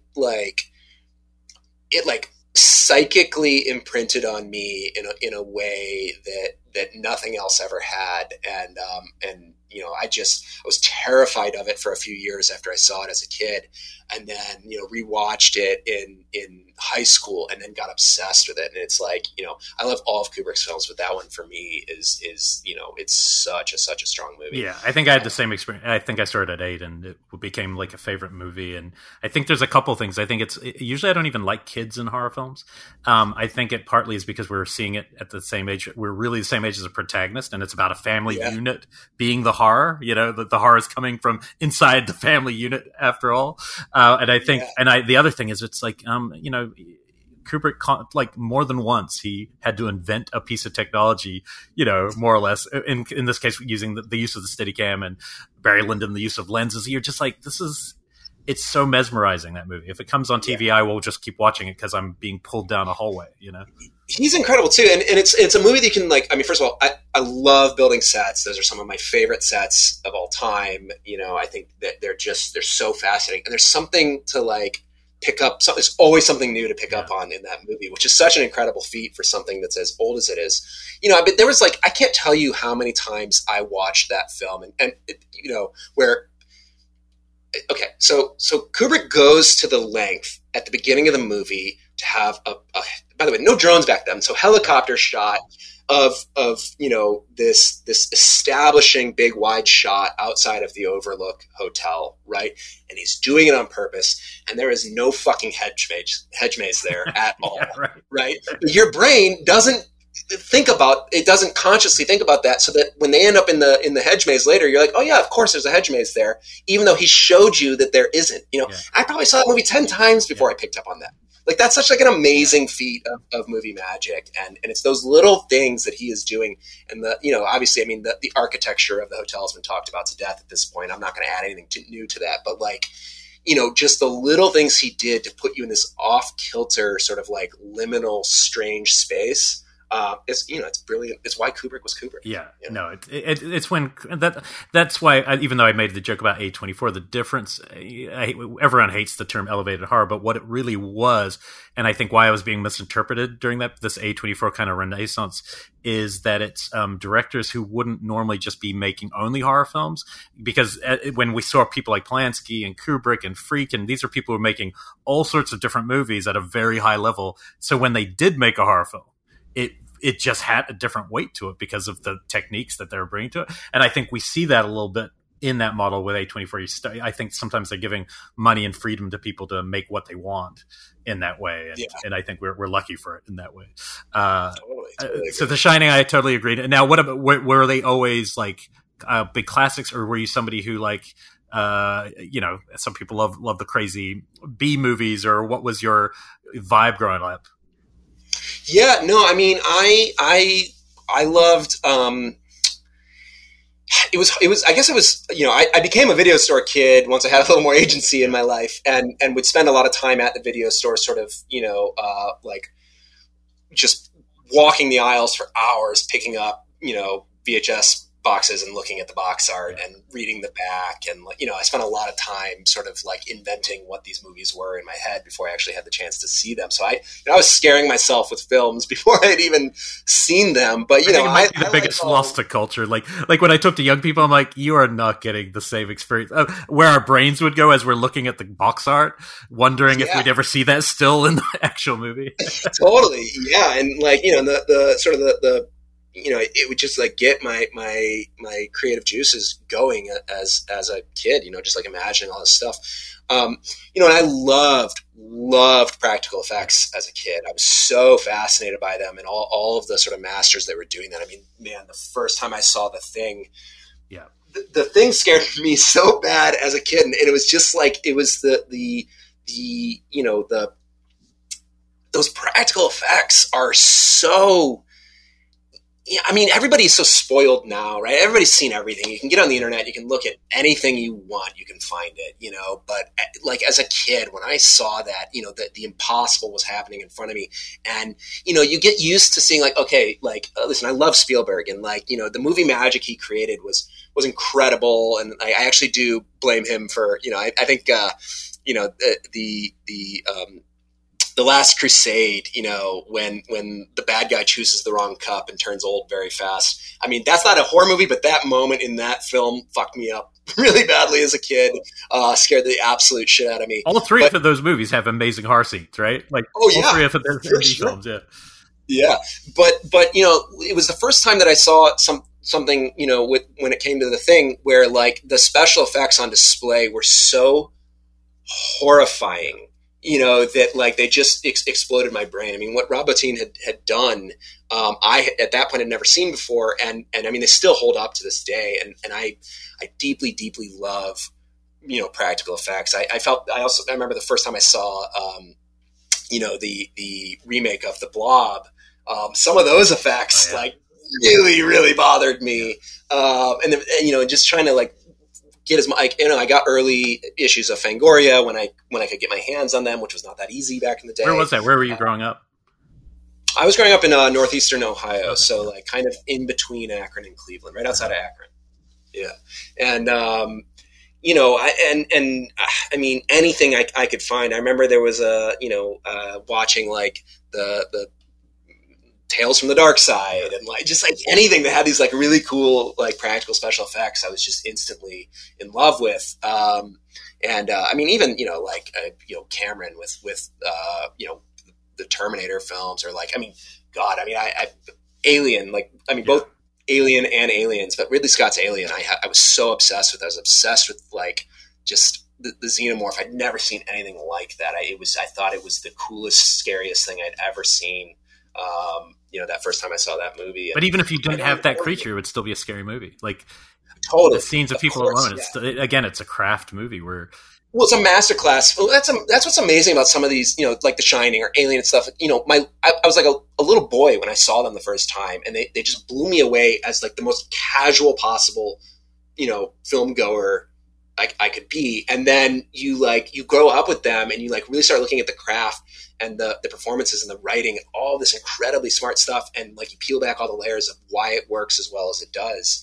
And there's just so much more like buried beneath the surface of those films. And that's what makes them, all-time classics. Yeah. And great themes throughout, right? Like each of those movies, like especially we look at Alien and Shining, it's like how many dissertations could be written on these films, right? They have layers. Yeah. I think Sussie's character has that, like the layers, like the onion. You don't know who she is when you first meet her, and you keep getting more and more. And by even the last scene, you're getting new information about a character, which is, gosh, thanks. I think that's the, it's the hard part. So rewatchability, now obviously the movie's gonna do gangbusters. It's doing great, which is, both probably a surprise and also totally joyous to you, right? And this isn't a industry question so much because the industry always wants to make sequels, but for you personally, when you see that story, is there more room for you when you think about the world of that story that you would be personally interested in? Not talking sequelized money or any of that stuff. Purely world. When I wrote Smile, I wrote it to exist for its own sake. This was not like an idea to be like, and we're going to set up 10 more of these. That was not, again, it was really, the thing that drew me to it was the character story in a big way. I think there's a lot of stuff that didn't make it into Smile just because there wasn't enough room to do all of these things I wanted to do with it. And there was definitely some fun things that we never even shot. I mean, they got cut out of the script just because of page count and budget and all that kind of stuff. Or just things that just were not the right narrative path to go down with it. Even though there was something very fun there with the concept. So, I'll never say never, but for me personally, as a filmmaker, I never just want to retread or redo the exact same thing I just did. So it's just not interesting for me as a filmmaker. I don't think it's that interesting for audiences. So I'd want to make sure that if there was more Smile to be had, that it's, it's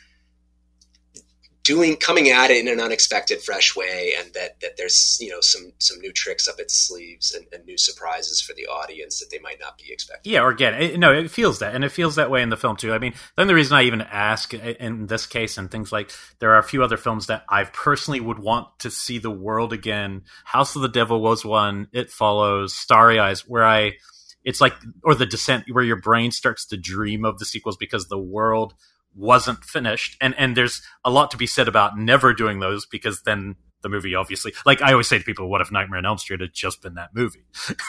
How scary is Freddy Krueger today if there had never been a sequel? But so I can see both sides to it, but I did feel when this ended that there's still a part of me that's ooh, I'm very curious where the potential of this seed goes, not just as a studio cash-in, of course, that they have different motivations, of course. So, one of those that you mentioned does have a sequel. I know, The Descent does, right? Yeah. Okay. I don't know if I needed that sequel. I don't know if I needed it either, but as soon as I saw it existed, I watched it. Oh yeah, I actually met Neil once, and I thought I'm not a big origin story guy, but I thought that particular story, I would have loved to have seen the original cave people who went in who ended up being stuck there and became the thing. That's where I'm kind of curious how it could go down. But but I mean, sequels in the 80s were a huge part of what we were just, when we were talking about video store culture, that's what we grew up on. Good, bad, ugly, wild. They often had pretty amazing stuff. I still think Hellraiser 2 is a pretty brilliant movie. It expands the world. And so this is just my way of saying, if you do, I'll be there. So that's all you do.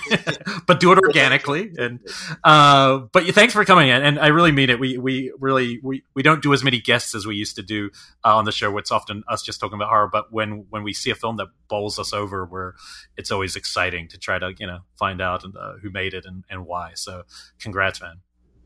Oh, wow. Gosh, thank you very much. I mean, this was amazing to come on here and get a chance to talk. And I apologize. Becca's connection, for people listening, wonder where she disappeared. She was kind of our own jump scare, because throughout the interview, her video would pop up. We wouldn't hear her. We'd see her face, and then she would disappear again. I needed a little every time she came up. But thanks for joining us. I hope it can stay number one for one more week. That would be incredible for horror. Let's hope nothing good comes out. So... Yeah. Well, I appreciate that, and thank you very much. Have an awesome Halloween, and thanks for making the year a little scarier. Oh, I appreciate that. Yeah, you have an awesome Halloween too. Cheers.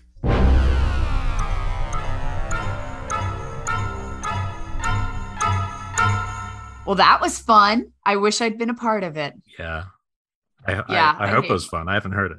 It's just I'm gonna have to buy it. I'm gonna have to buy a new computer. This is pissing me off. But anyways, thus I digress. Thank you guys so much for listening tonight. Hope you are enjoying your Octobers and watching plenty of good horror. Please check out our Patreon show Deep Cuts, as well as some of the other cool perks that we do over at Patreon, like our cheat sheets where we pass out lists full of movie titles and stuff like that twice a month. Otherwise, yeah, that's about it for the night. So Elric, what are you watching tonight?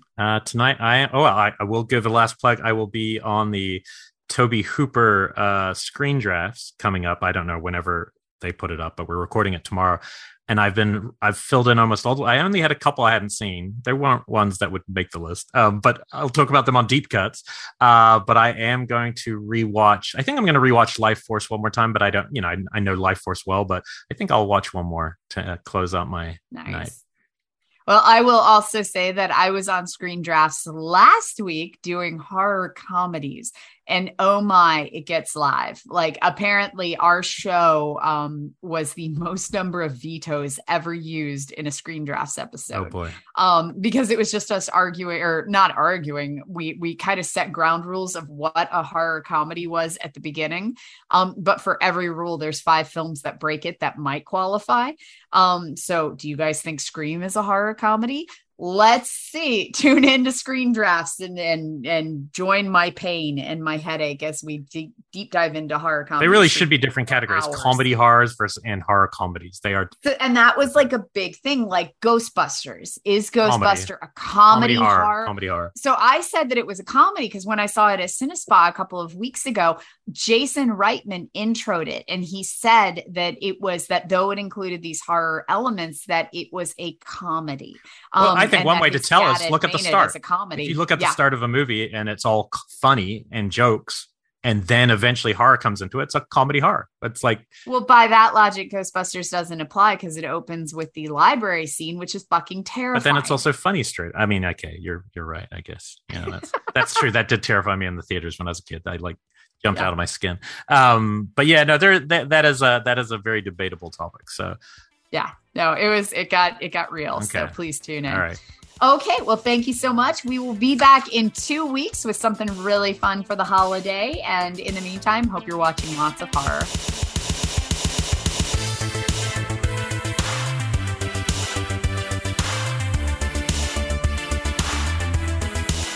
The Colors of the Dark podcast is a Fangoria production. Producers and co-hosts are Rebecca McKendry and Elric Kane. Executive producers are Tara Ainsley and Abby Gould. Associate producer is Jessica Soth-Amir. Sonic branding by Michael Rodriguez. And, of course, our amazing sound engineer, Ernie Hurtado.